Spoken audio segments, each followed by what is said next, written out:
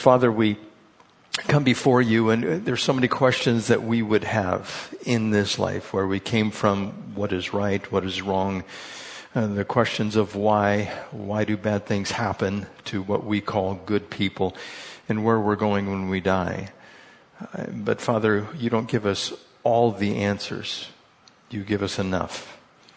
And I pray that you would give us enough insight as to why people take off, why they abandon the faith, what is going on with that, and the rest that Paul wrote to Timothy. I pray that you'd fill us with wisdom as we go through these pages. In Jesus' name, amen. Now, what Charles Templeton experienced is something that is going to be rampant, even more so than today, in the latter times. Now, we are living in the latter times, and the latter times are going to accelerate as far as the evil that is concerned and carried out in this country and around the world. In 1 Timothy chapter 4, the Spirit has talked about this, and he says it clearly. He makes a statement that Paul communicates to us. He says, the Spirit clearly says that in the latter times some will abandon the faith. Now, some would talk about losing your salvation, not losing your salvation. I think it's referring to the faith as an entity, or Orthodox Christianity. The definite article is used here in the Greek. The is the definite article. If you used a faith, that would be the indefinite article. But in the Greek, it's the faith. And so it's the faith that we all share in Christ, or Orthodox doctrine, Christianity, all of that. There's two words that are used. In the Greek, one is apo, and the other one is histemi.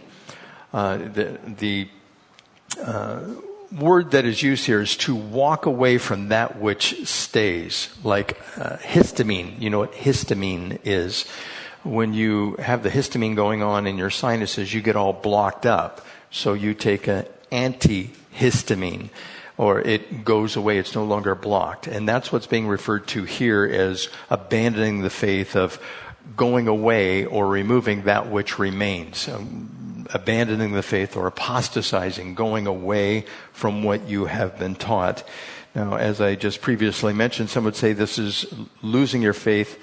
I don't think that is the case. I think that somebody who has truly accepted Jesus Christ is secure in their foundation, in their salvation and the foundation that they have.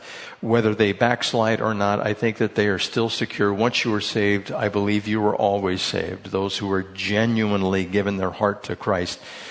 Now, how can we discern who is saved and who isn't saved? Well, we have a pretty good idea of those who stay with the faith. Charles Templeton, he did not stay with the faith. I don't know that he was ever saved.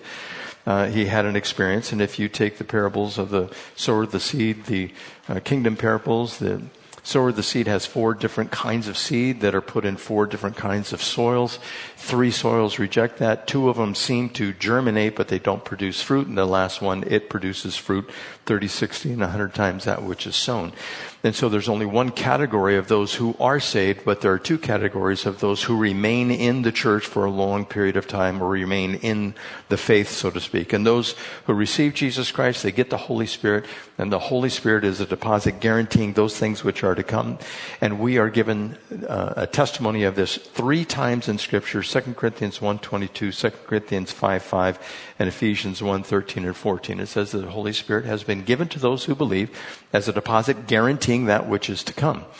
And so for those who walk away from the faith, who have been here for a long time, or been in, quote unquote, the faith, I just happen to hold that they really never were saved. We know also from the parables of the kingdom that there is a seed that's planted in the ground, and it becomes the greatest of all the herbs in the garden, and the birds come and land in its branches. We know that the wheat and the tares, they grow together inside the church, and the weeds are taken and they are burned first, and then those who remain, they are gathered together to be with the Lord and meet the Lord in the air, and they are taken on into eternity. So both of those exist together, and we cannot tell who is saved and who is not saved. But somebody who falls into this category, somebody who apostatizes, doesn't necessarily leave the church. They may stay inside. They may stay inside because they love the people. They hate the doctrine, but they love the people. We've had people come through this church that have had a little bit strange doctrine. For instance, I've been accused of teaching a secret rapture. It's secret. Well, I was talking about it, so it wasn't really secret. And it's in Scripture, so I was teaching what was in Scripture, but that particular view was held. And there's other doctrinal views that people have held that come through the church and even currently hold. When I was teaching the first time root development about angels and demons, I took a survey ahead of time. There were about 30 people in the class, and I took a survey and asked, how many of you believe that we become angels when we die, was one of the questions. And 33% of the people thought we did. And that's of those inside the church that were wanting to know more about God. I was glad I was able to correct that. We don't become angels. We're not, what's the guy's name in It's a Wonderful Life? He gets the bells rung and he gets his wings. What is it? Clarence, that's right. It's Clarence, and he gets his wings. Well, we don't get wings. That's not in Scripture. And so we know that there are going to be those who abandon, quote, the faith. Most of them will leave the church, but not all of them. They will remain in the church. Like I said, it could be for the love of the people. It could be because they maintain a position of power.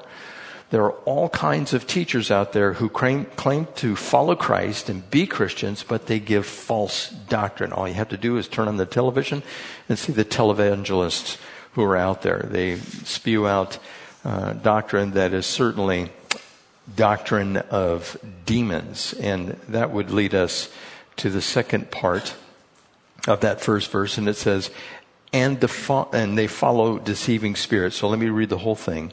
The Spirit clearly says in the latter times, some will abandon the faith and follow deceiving spirits. Now, those deceiving spirits could work in the people who remain in the church, who have apostatized, and they have new doctrine that they want to give. Now, this has happened over and over and over inside the church. One of the first heresies inside the church was a Gnostic heresy, that Jesus could not be human. We think, well, the one heresy is he's not divine. Well, the first one was he was not human, because anything that is spiritual is perfect and everything in this world is corrupted.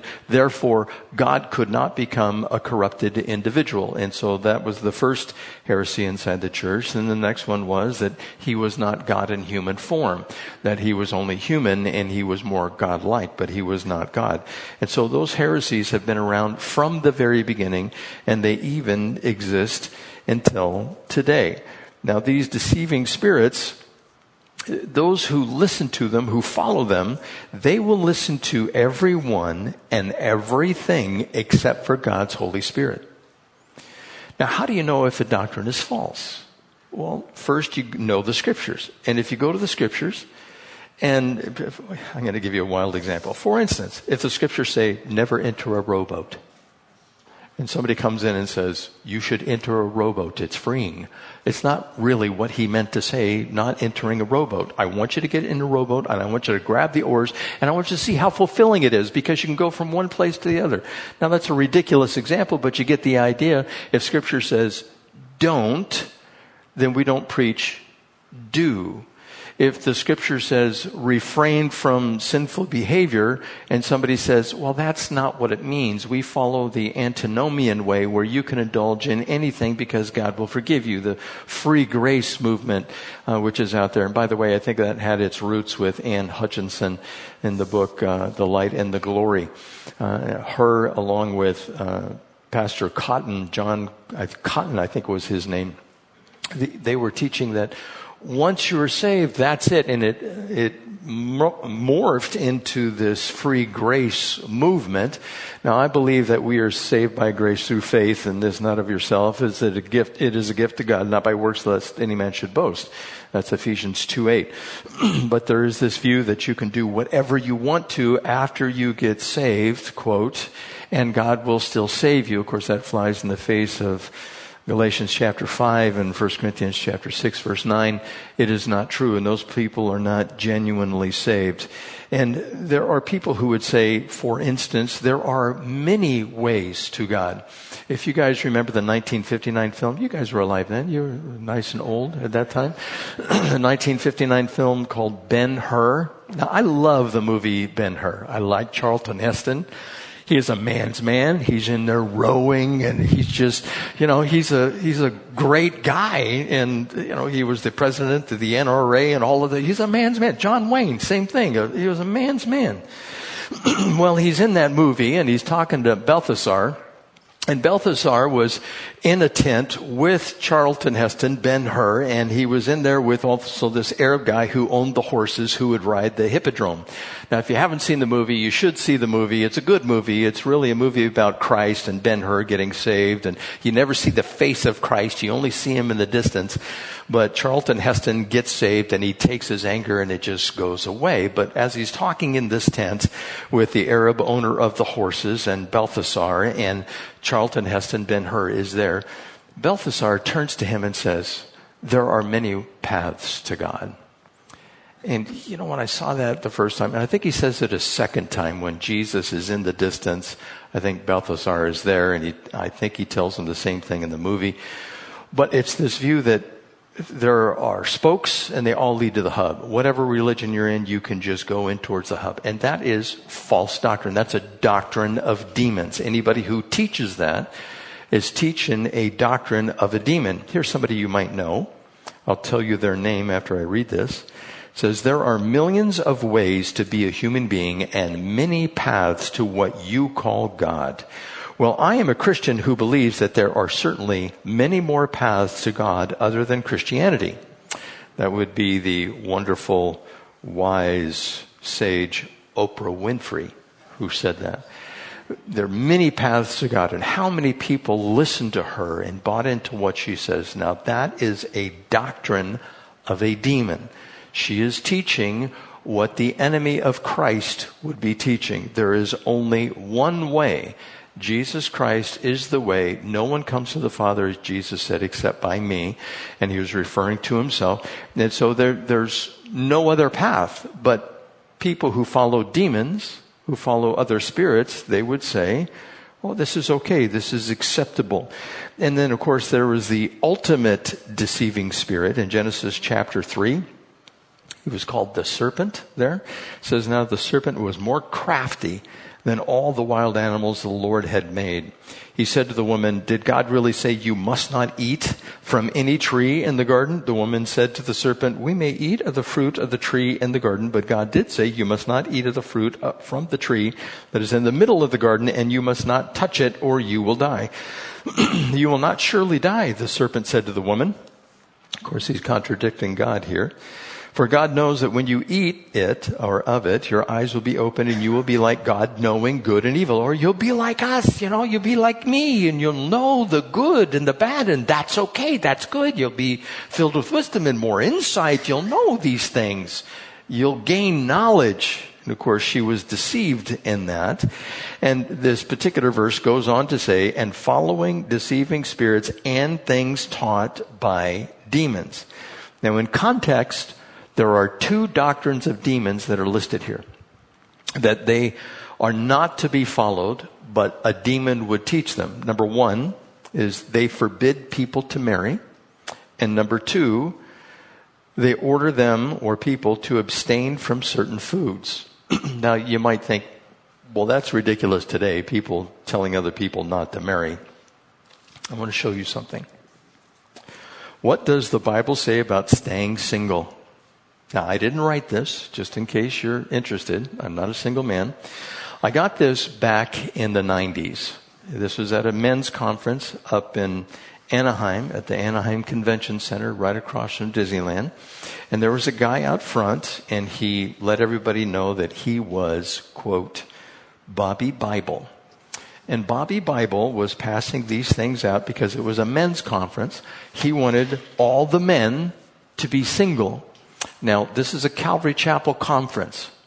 He didn't stand a chance because we go through the Bible verse by verse, chapter by chapter, book by book.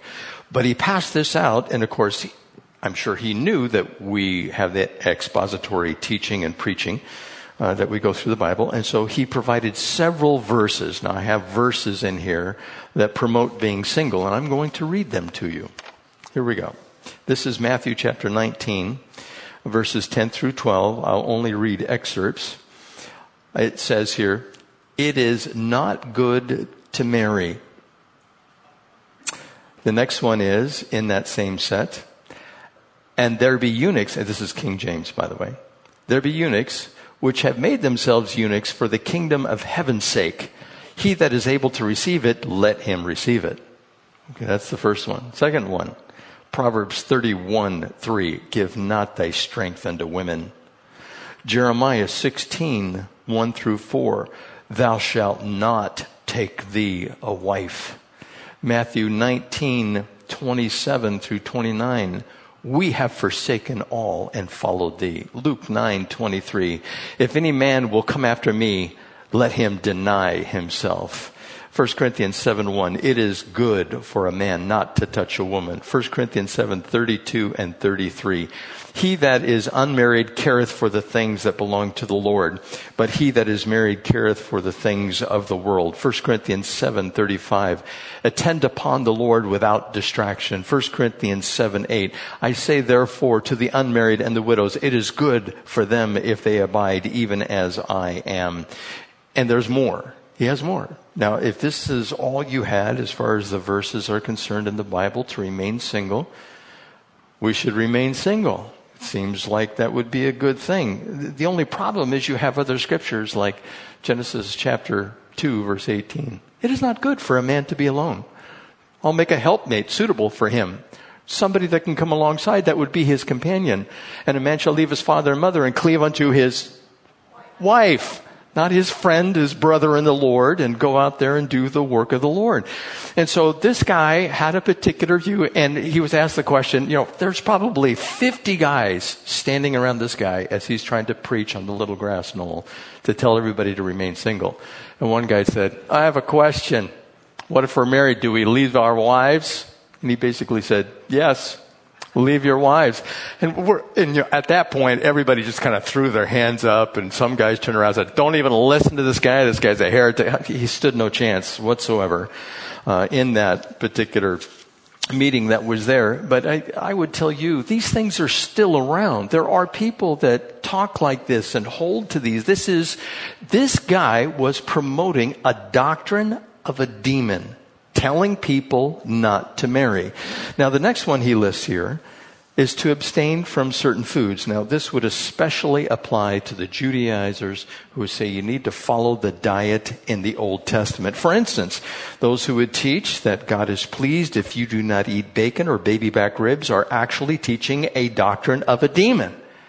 Now, you can say, "Get thee behind me, Satan." When you have the bacon in front of you, you can be a baconator. It's okay. If you want to have lobster, if you want to have shellfish, all of those things, and somebody comes along and says, God would prefer that you are the temple of the Holy Spirit and that you don't put things foreign like this inside your body and you be more holy after that, you could easily say, and be correct in saying so, "Get thee behind me, Satan," because that is a doctrine of a demon. And those people who are promoting the Old Testament diet and say you should follow that in order to be pleasing to God are promoting a doctrine of a demon.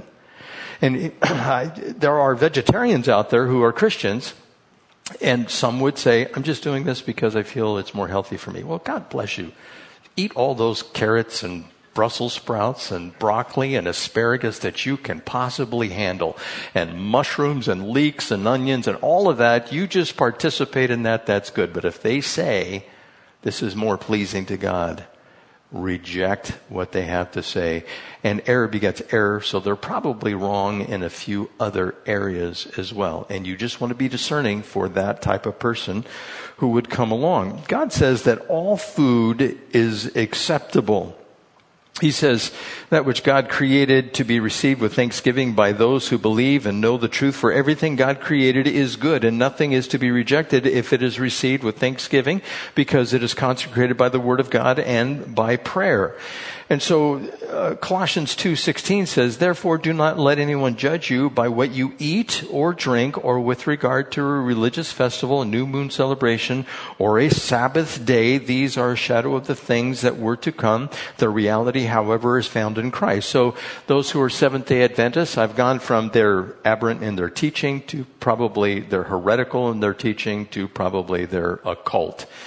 And the Seventh-day Adventists would tell you that those who meet on Sunday or the first day of the week, they are sinning because they're not keeping the Sabbath. Well, the Sabbath, it clearly says, and I think it's in Exodus 31, the Sabbath was clearly meant for those under the Mosaic law. We are not under the Sabbath, and in the book of Hebrews it says, we have entered our Sabbath day's rest. Jesus is our Sabbath day's rest. And so that would be another doctrine that would be in error. If you take any of the covenant of the Old Testament, the ceremonial laws, and try to impose them in the New Testament and be like the Judaizers, those are doctrines of demons. Now, I want to digress just a little bit on this doctrine of demons. I was doing some research in this. What are the doctrines of demons? And I listened to a few messages on it and what the guys had to say. And none of them focused on the diet and the forbidding to marry. They focused on other doctrines of demons. And that's okay, but I want to make sure we get the context of what the actual passage is saying. The forbidding to marry and the diet needs to be focused on. But there are other destructive heresies according to 2 Peter chapter 2 verses 1 through 3. For instance, denying the sovereign Lord, that Jesus is Lord. Now, all of us should have 2 or 3 scriptures memorized as to the deity of Christ. Now, at least 3 or 4 times a year, I give you deity scriptures. Now, I didn't know Jesus was God when I first got saved. All I know is I didn't want to go to hell. I wanted to go to the rapture. And I found out who Jesus was a little later as I did some Bible study. Now, John 1:1, if you interpret that properly in conjunction with Genesis chapter 1, we know that Jesus was the Logos, the creative force that was acting in the Old Testament at creation. I just call him a force, quote unquote, not like the force in Star Wars. He was the agent in which everything was created through the command of the Father by the agency of the Holy Spirit. He's the one that spoke everything into existence. So John 1:1 is good. And then you can have Romans 9:5, for theirs are the patriarchs from whom is traced the human ancestry of Christ, who is God over all, forever praised. Amen. Titus 2:13, while we wait for the blessed hope, the glorious appearing of our great God and Savior, Jesus Christ. 1 John 5:20 and 21, he is the true God and the eternal life. And there are several more. I think it's Colossians 2:9. He is the image of the invisible God, the firstborn over all creation. He is the exact representation of deity in bodily form. We want to make sure that we have these down, because all the cults, all the false religions will deny that he is in fact God. And this is one of the things, the destructive heresies that Peter points out that was being perpetrated back then, and it is still in force today. John 20:28, Thomas said, my Lord and my God. So all of those scriptures deal with the deity of Christ, and those aren't even the peripheral ones. Like there's only one Savior, but Jesus is called Savior. Jesus calls himself the I am, the first and the last. All of those things. You could go through and do a Bible study on that, and all those are references to the Old Testament. He claims to be the God of the Old Testament. There's also those who would bring the way of truth into disrepute. They would make up stories, so to speak. And all of these destructive heresies would be originating from those who listen to deceiving spirits who teach doctrines of demons. And they are just about everywhere out there. So there are other demonic doctrines which we can point to in Scripture. It's not just the diet, it's just not just the marrying, it's the denying of Jesus Christ as the sovereign Lord, and the disputing about doctrines. The essential doctrines should never be disputed. Jesus is God. He came to die for us. He is God's Lamb. He is the one that took away our sin. It is His blood that enables us to be saved.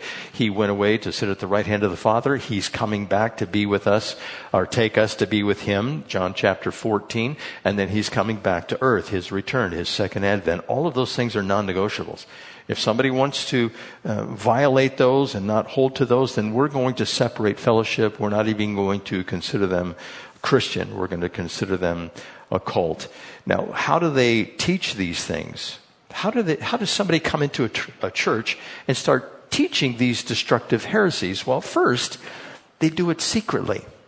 They don't do it in the open. I mentioned before Ann Hutchinson and the minister John Cotton. Ann Hutchinson, what she would do is she befriended John Cotton. And of course, it made his ego feel good. Most people didn't like Pastor John Cotton, the things that he was saying. But she kind of came up beside him, and then she would start ministering. She was a healer, so to speak, like a nurse, and she would come in and minister to people that needed help. And also, she would be a midwife, and she'd help deliver babies, is what she would do. And then she would talk to the women about this doctrine. So she started with the women. She would convince them of the particular doctrine. And by the way, I don't know that I disagree with everything that she taught. The Puritans had this salvation by works doctrine that they really pushed, and she was standing against that. And I'm like, well, yeah, that's what Scripture says. And so I'm wholeheartedly behind that. But there were some other ones that I'm going, I don't know, that's not so good. And you can look them up. There's a list of doctrines that she was asked to either affirm or denounce. And she went on trial, and she eventually got killed by Indians, her and her family. And the Puritans said, well, see, that was a judgment by God. She died because of the savages. But anyhow, she was teaching these women first, and then she started inviting a few people to her home, and she would instruct them in her home. Then she started preaching for a year. She would go out and preach.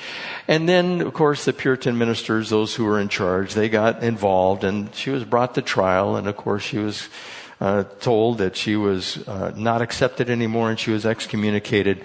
But how she did it was first secretly. She kind of dove in there, grabbed one person. And somebody who does this, they analyze who knows the Scripture and who doesn't. Who can I start with and talk to them about this and then move on? And just kind of, have you guys ever seen an earthworm move? I just picked one up out of the sidewalk the other day. It was out here. This poor thing, it's just squirming around. And I go, oh, poor little worm. And I put it back into the grass and be free, and go back in the ground. And how did it move? It just, worming like this. How a worm moves? That's how somebody does it inside of the church. They just kind of worm their way in to weak-willed individuals. Oh, okay.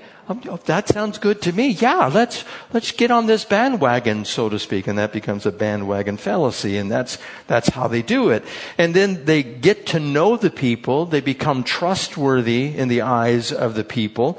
They do test the waters. And then they don't reveal too much. They just give a little bit at a time before they go full boat and say what they believe and cause the controversy and the destructive heresy to run its way through the church, just as Ann Hutchinson did.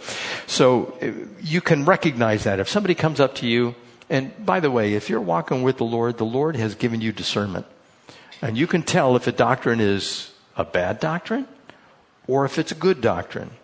Now, there's some doctrines that are controversial, that are non-essential, and that's okay. We can talk about those all day. If you have two people in a room, you could have at least 3 opinions. And that's okay. We can talk about those non-essentials and still be in fellowship. But anyhow, that's what Ann did, and that's how somebody gets inside the church and worms their way in. And then, as I previously mentioned, there is the denial of the deity or the humanity of Jesus Christ. That's one of the things that somebody with a destructive heresy will introduce, and then being saved by works. Now, cults will do this, and some churches will even teach this to a degree, that you have to do a work of faith. For instance, the Church of Christ will teach that you have to be baptized in a particular manner in water. And at that time, you receive the baptism of the Holy Spirit, and you have to be baptized in the name of Jesus only. And if you don't perform that work of faith, then you will not be saved. Baptism is not a condition for salvation. It is an act of obedience. And Christ calls us all to be obedient. I would question the person's walk if they refuse to get baptized, but it is not a condition for salvation. Now, thinking salvation that somebody has is secure, while believing it's acceptable to yield to the corrupt passions of the flesh and live a careless life. For instance, the person who says, I'm a believer in Christ, I go to church every Sunday, but, I love drugs and alcohol, and I'm going to take those, and God will forgive me if something is wrong, but I need it, for whatever reason. And by the way, I'm not referring to a doctor's prescription. Now, that can be abused, but if the doctor says this is what you need to be on, God provided it for us doctors to give us wisdom, and there's always abuse that can take place, but I'm not referring to that. I'm referring to the person who just chooses to go off with the alcohol or the drugs or the profligate living or the homosexuality or living with somebody who is not their spouse. Those types of things, if somebody says, God will forgive me for that, I doubt that they're even saved if they say that. Now, if they're struggling with the sin, that's another thing altogether. Galatians chapter 6, verse 1 said those who are spiritual should restore those who are caught in a sin. So we want to make sure we're giving accurate definitions as to what it means to live a profligate life or follow the corrupt passions. And then there's the thinking salvation is secure while hating your brother.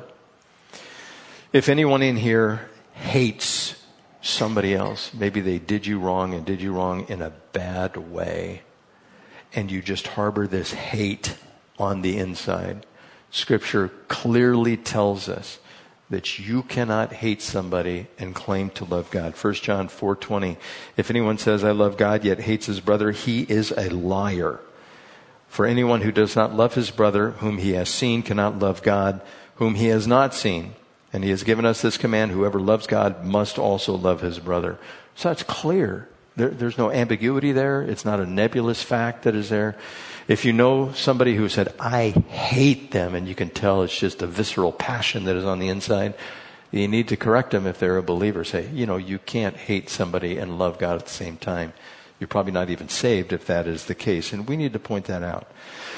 So there are these dishonest teachers. In verse 2, it says, such teachings that we just referred to come through hypocritical liars whose consciences have been seared as with a hot iron. So the characteristics of those who have abandoned the faith, that teach these doctrines of demons, who listen to these spirits which are out there that should not be listened to, they follow these deceiving spirits. Now, as I mentioned previously, the televangelists, I believe they follow deceiving spirits. They listen to that which ought not to be taught or paid attention to.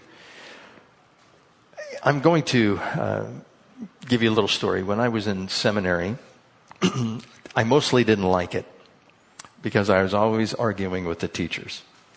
I had been a Christian for a long time. I wasn't entering it into seminary to make that my profession. I was already in ministry. I had already gone through several years of discipleship.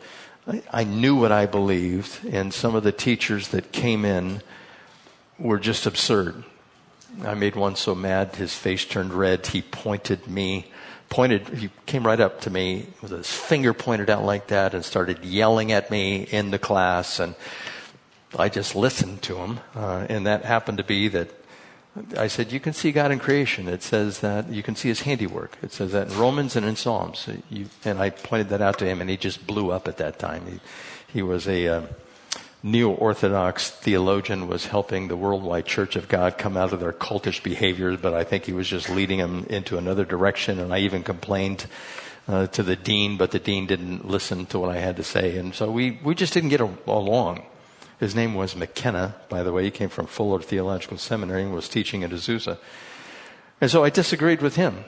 I love theology. Dr. Donald Thorson was just fantastic. I mean, he just gave theology, pure and simple. This is what it was. I love that.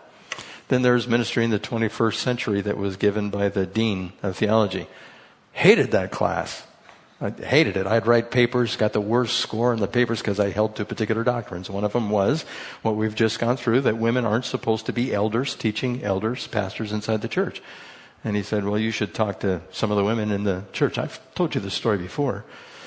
Or some of the women inside the class. And so I did. And the women inside the class said, no, it clearly says in Scripture that women aren't to be pastors. I went back and told him, and he didn't change my grade. He still gave me the C+ or C- on the paper. And so I disagreed a lot with those guys. And there was one in particular who was teaching biblical counseling. It was anything but biblical counseling. He started going into psychology. And by the way, the field of psychology, there were 5 men who really are considered those who founded psychology. Sigmund Freud, Carl Jung, William James, Ivan Pavlov, Alfred Adler. Pavlov, maybe you remember Pavlov's dog, where they rang the bell every time they get a little treat for him to eat, and the dog would start salivating. So this guy's ringing the bell, giving a treat, and watch the dog salivate. He's trying to control the behavior of the dog. Pretty soon he'd just ring the bell, and what would the dog do? Salivate. He wouldn't even give it anything. It would just salivate. And so I told somebody who's sitting in here this week that the goal of psychology is to predict and control behavior. That's the goal. So if you are a psychologist, that's what you're looking to do. Predict and control behavior. Now, psychology is used in every aspect of our lives, and I bet you don't even know it. It's used in everything. Advertising. They spend billions of dollars trying to figure out how to get you to buy something that you wouldn't normally buy. You deserve a break today, right? I did it my way. All of these little slogans and jingles that they come up with, they're designed to get you a favorable view of their product that they want to put on you. For instance, you go to the supermarket. Next time you go to the supermarket, I want you to know that everything that is at eye level when you walk in there, that space has been paid for. Because they know the first thing you're probably going to do is look at eye level and purchase that which is at eye level rather than something that is at the bottom. For instance, if you walk in and you get the Albertsons brand green beans, they're probably going to be lower on the shelf. You're going to have El Monte green beans right in your face because they pay for that space, is what they do. Same thing with razors. The razors will be right at eye level. Or when you check out, there is the last minute buy at checkout. I just did this yesterday. I went up to a place, the tractor place over there. I had to get some stuff to fix a hose, and I'm standing in line, and I looked at, look at all these snacks. Am I hungry?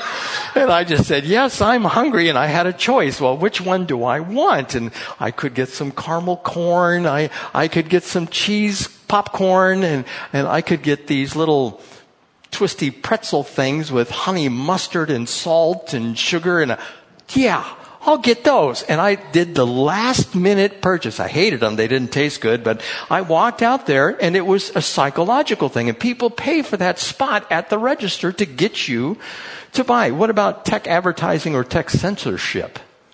I'm going to tell you a story. I was at home and I have a compressor, and on that compressor I fill up some tires. And I'm thinking to myself, you know what I could use?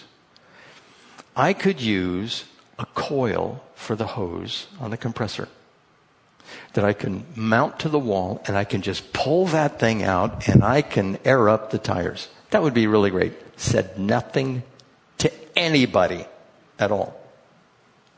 2 weeks later, what comes up on an ad? A coil for a compressor hose. And I just about fell over. How did they know that? I didn't say that to anybody. I only thought it. And there it is. it shows up. Did you look it up? I did not look at all. Never looked at it online. Now, I have a theory. How this happened. Yeah, I started to do the same thing. Okay, did I ever look at one of these things? And, did I look at any compressor parts or any of that kind of stuff? None of that. I didn't look at any of that. And so I'm thinking to myself, well, how does that happen? Well, I turned the compressor on. And I'm thinking, did my phone listen to the compressor? Google interpreted that and said, well, he might like this. And I'm thinking, wow, is that psychology and algorithms or what? And that's the only thing I can come up with. I don't know. But psychology is used in tech advertising. I once looked for some sound barrier material that I was going to put up here for the next 3 months. I had it coming up. And it was coming up as an advertising thing. You guys, I'm sure, have experienced this. They use this in advanced economics. They teach this at Berkeley, psychology in economics. I actually talked to a guy that got a doctorate degree at Berkeley, and he told me this is what they teach you, the psychology of economics. That's why I think it's Morgan Stanley. They have never had a down year because they use psychology in their training, their trading. They know what they're doing with this. Or what about, do you think psychology is being used in the distribution of the COVID vaccine? You bet it is. It's being used because they want everybody to be a part of the vaccine push. Now, whether it's good or bad, that's another discussion for another day, but they're using the psychology. Do you think the news outlets use psychology? Do you think that they're choosing the right words, making the right backgrounds, putting the right colors on there? They are doing all of that. Now, with that, the class that I had, biblical counseling, it was anything but biblical. And I was sitting pretty close to the young professor. I don't even think he was 30 years old. And I asked him, excuse me, I have a question. What did the church do before psychology was invented? Of course, we have hundreds of years of no psychology until Freud and Jung and James and Pavlov came along. I said, what do we do? He turns to me and he says, the question is irrelevant. And he turned back around. And I look at all the other guys in the class, and we're all, most of us are Calvary Chapel, going, what kind of answer is that? It's irrelevant. And so I just knew something was up the way he was teaching it. Now, I've had psychology. I've had the courses. I actually really enjoyed my psychology class that I had was with Mr. Wade. And I benefited from it a lot. I had to write a paper. I left and moved to Hawaii. I came back and I was able to finish the class by writing a paper, and I wrote it on death and dying. And it was based on a book by Elizabeth Kubler-Ross, who studied death and dying. And she goes through the stages of death and dying, how there's disbelief and rejection and acceptance and all of that. She goes through all those stages. And I thought it was really good, the diagnostics of what we go through. Now, the problem I have with psychology is the remedies. But what about the people of psychology? And let me go back up a step. The reason I'm bringing this up is psychology is pervasive in the church. It's everywhere inside the church. There have been programs developed to counter that. Counseling God's Way is one of them. Now, I don't necessarily agree with everything that they teach. I've listened to some of their stuff. But there's also Jay Adams, who teaches biblical counseling as opposed to the psychological counseling. And I think that for the most part, that is good. Anybody who knows the Bible well can provide biblical counsel, and that is good. But what about the people who are behind the field of psychology? Well, as I was doing some research, I listened to one message. It was a good message. It was a long message, about an hour and 48 minutes. And this guy was talking about the field of psychology and its incursion into the church. And one of the people that he mentioned was Carl Jung, spelled J-U-N-G. And Carl Jung was a necromancer. I don't know if you know what a necromancer is. Also, Bill Wilson, who founded Alcoholics Anonymous, was also a necromancer. We talk with the dead.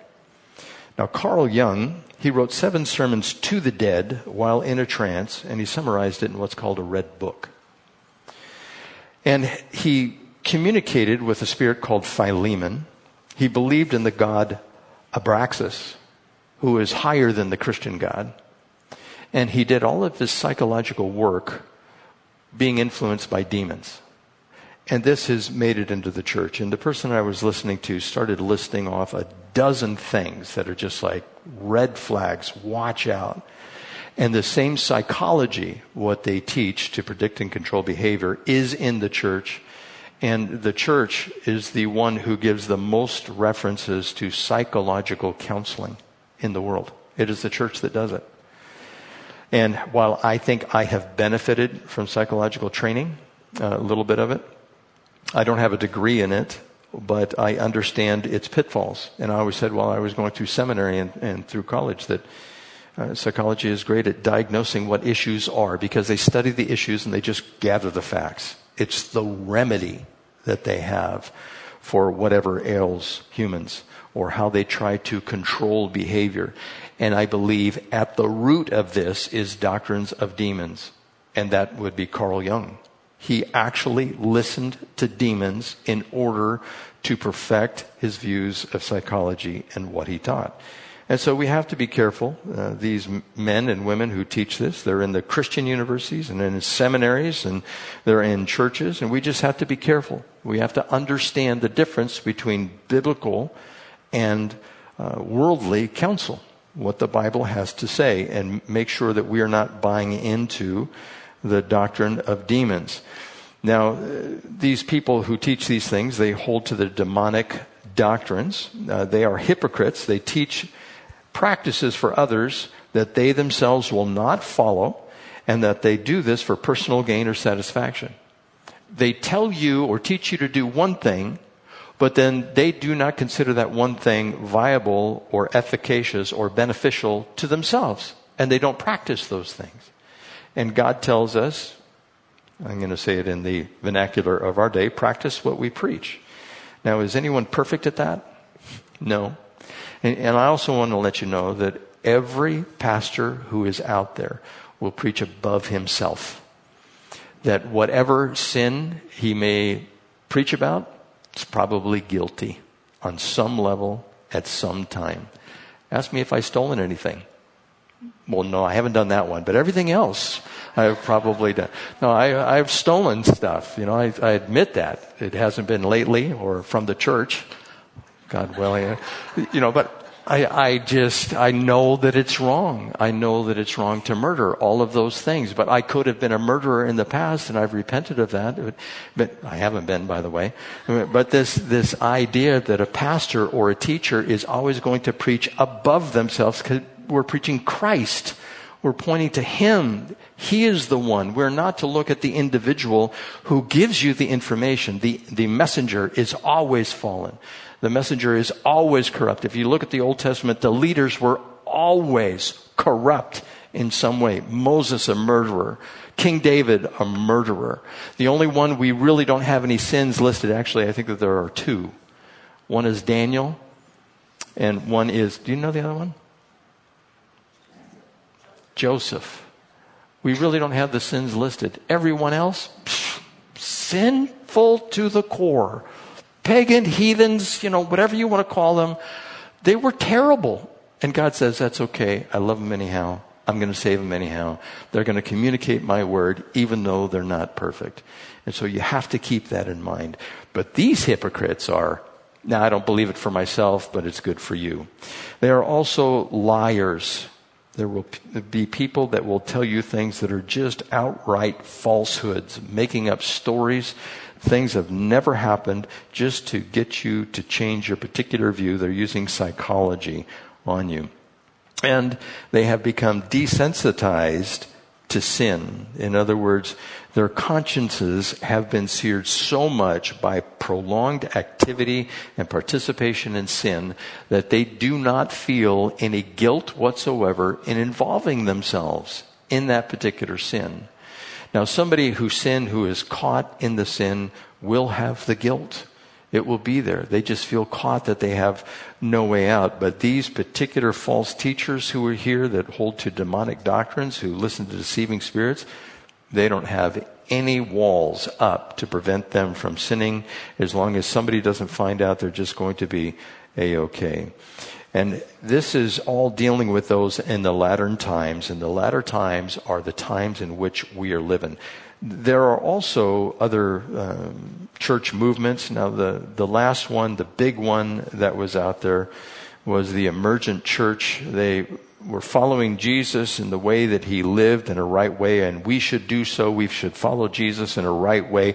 But believing the right things isn't so important, and that's what the emergent church will push. Also, eschatology. This idea of building the kingdom of God on earth and not paying attention to what lies ahead. I don't know about you, but for me, I look up. I'm ready to go. I'm done with sin. I'm done with this way of life and the world and its system. And, as you get older, I think you become more sensitive to, if you're following Christ, you become more sensitive to the failings of the human race. And it causes you to grieve on the inside. And you see how I've seen people make so many decisions over their lives that are just so hurtful and harmful and destructive, and yet they continue to make them. And I'm sure you've done the same thing, where you give counsel to somebody and you say, don't do this, and they do it anyhow, and they just say, no, I want to do this. I think it's okay to hold to this belief and to do this particular action.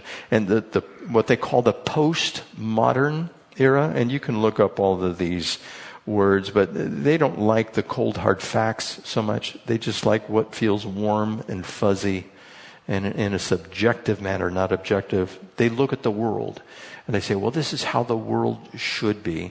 This is what we should do. Now, that has morphed into the critical race theory and the wokeness and everything that we have today.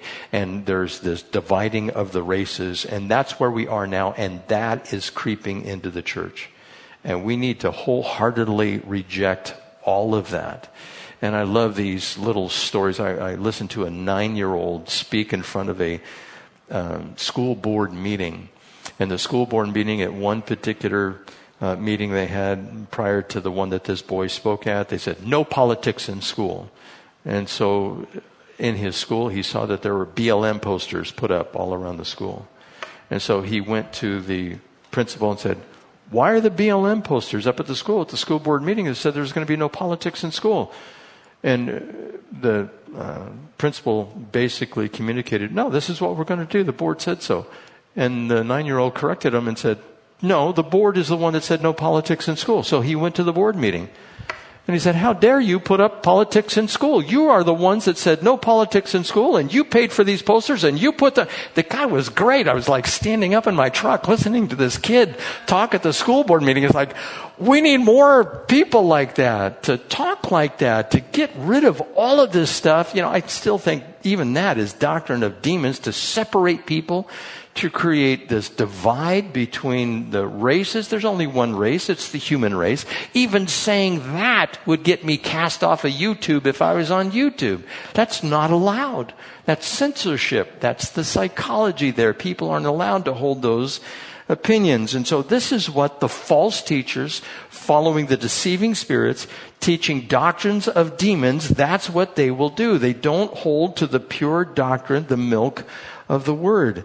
And so there are teachers who also teach doctrines such as the avoidance of pain. They exclude sin and repentance in their teaching. They are happy teaching about wealth and how that can be yours. And if you are blessed, clearly God has done that. Do you think Satan has blessed anybody with wealth in this life? Didn't he tempt Jesus with that? That he would give him all the kingdoms and wealth of the world if he would just bow down to him? Certainly that is the case. And those who have the gift of giving, I think God makes them wealthy for a reason, and they just keep on giving away the money, and God keeps on bringing money into them to give it away. And so these false teachers who are out there, I equate them with what Scripture says. People will gather to themselves, having itching ears, teachers that say what they want to hear. They don't want to hear that we are sinful. They don't want to hear that there are no good persons. They don't want to hear that we are in need of a Savior. They don't want to hear that we are under judgment. But the good news is all of that is washed away if you just accept Christ. But they don't want to hear that. They don't want to hear that Jesus is God and that He has a plan for redemption and that He loved us so much that He died for us. They don't want to hear any of that. They want to practice their lifestyle, their sensuality, their false doctrines, their doctrines of demons, all of those things. They want to do that rather than submit to Christ. And so to apply all of this, we know that verse 6 says, if you point these out to the brothers, you will be a good minister of Christ Jesus, brought up in the truth of the faith and of good teaching that you have followed. So he commends Timothy for holding on to the basic doctrines of the Christian faith and how he needs to speak up and oppose those who are teaching anything that is not of sound doctrine, opposing the false teachers and the false teaching. So although this was written to Pastor Timothy, it's good advice to all of us. We need to be aware of who the false teachers are and false doctrines. Now, if you pay attention to Christianity at all, just how it's moving throughout the world, I'm sure you have in mind some false teachers and who they are. I would say establish that in your mind. Do some background checks. Is somebody truly a false teacher? I can tell you this, that if somebody is promoting and getting lots of money and God will bless because of money, I can tell you right away they're a false teacher. We know that Paul told Timothy that some think spirituality is a means to financial gain. And that is a false teaching. That is a teaching of demons. It is a false doctrine. And so have those people in mind. Know what they teach. Know what they're trying to propagate inside the church. And study up on critical race theory and the wokeness which is out there. Know what that is and see it and recognize it when it comes into the church. And be like the 9-year-old boy who's willing to stand up and say, this is wrong. You need to change the behavior. And there's a few people doing that out there. And Lord willing, all of us will be able to do that. Now, you want to be able to use Scripture. And when it comes to using Scripture, you may not be able to quote it verbatim. That's okay, but you need to know what it says. And you need to practice using it. Now, I'll close with this. Sometimes Patty and I will go back with Scripture in a light way, in a fun, bantering way. For instance, I will say, don't you know that Scripture says that you're to submit to your husband? And she will turn to me and say, don't you know that you're supposed to love your wife? Ephesians chapter 5, verse 25. So we go back and forth like that, or I'll say, well, 1 Peter chapter 3, verse 1 says the same thing, that wives are to submit to their husbands. And then she will say, Ephesians 5 says that Christ died for his bride. Die. So we'll go back and forth like that in a light, bantering way. Now, she may not use the exact address, and I may not use the exact address, but a lot of them will just be able to quote back and forth to each other. And then she gives me a hug. She says, I'm submissive. And I said, I'll die for you. And, and then it all ends in that way. But I just want to make sure you're fellowshipping enough to where you can go back and forth with the Scriptures, where you can test each other. That's why fellowship is so important. May God grant you the grace to take out of your lives the things that so easily hinder you in following Christ, studying His Word and experiencing the fellowship. And Lord willing, you'll be able to accomplish this through the help and assistance of the Holy Spirit. Let's pray. Father, we thank you that Timothy was faithful, that he followed the things that he was taught early on. And you provided, not only by your Spirit, discernment for him, but you gave him a wise teacher. I'm so thankful for Paul that you called him, Lord. Obviously, you knew exactly what you were doing. And I pray that we could be like Timothy, take Paul's advice that you gave to him, that we might be those who stand firm in the faith, able to lead others to salvation and wield the sword that you have provided for us in an elegant and an effective manner. In Jesus' name. And the church said, please stand.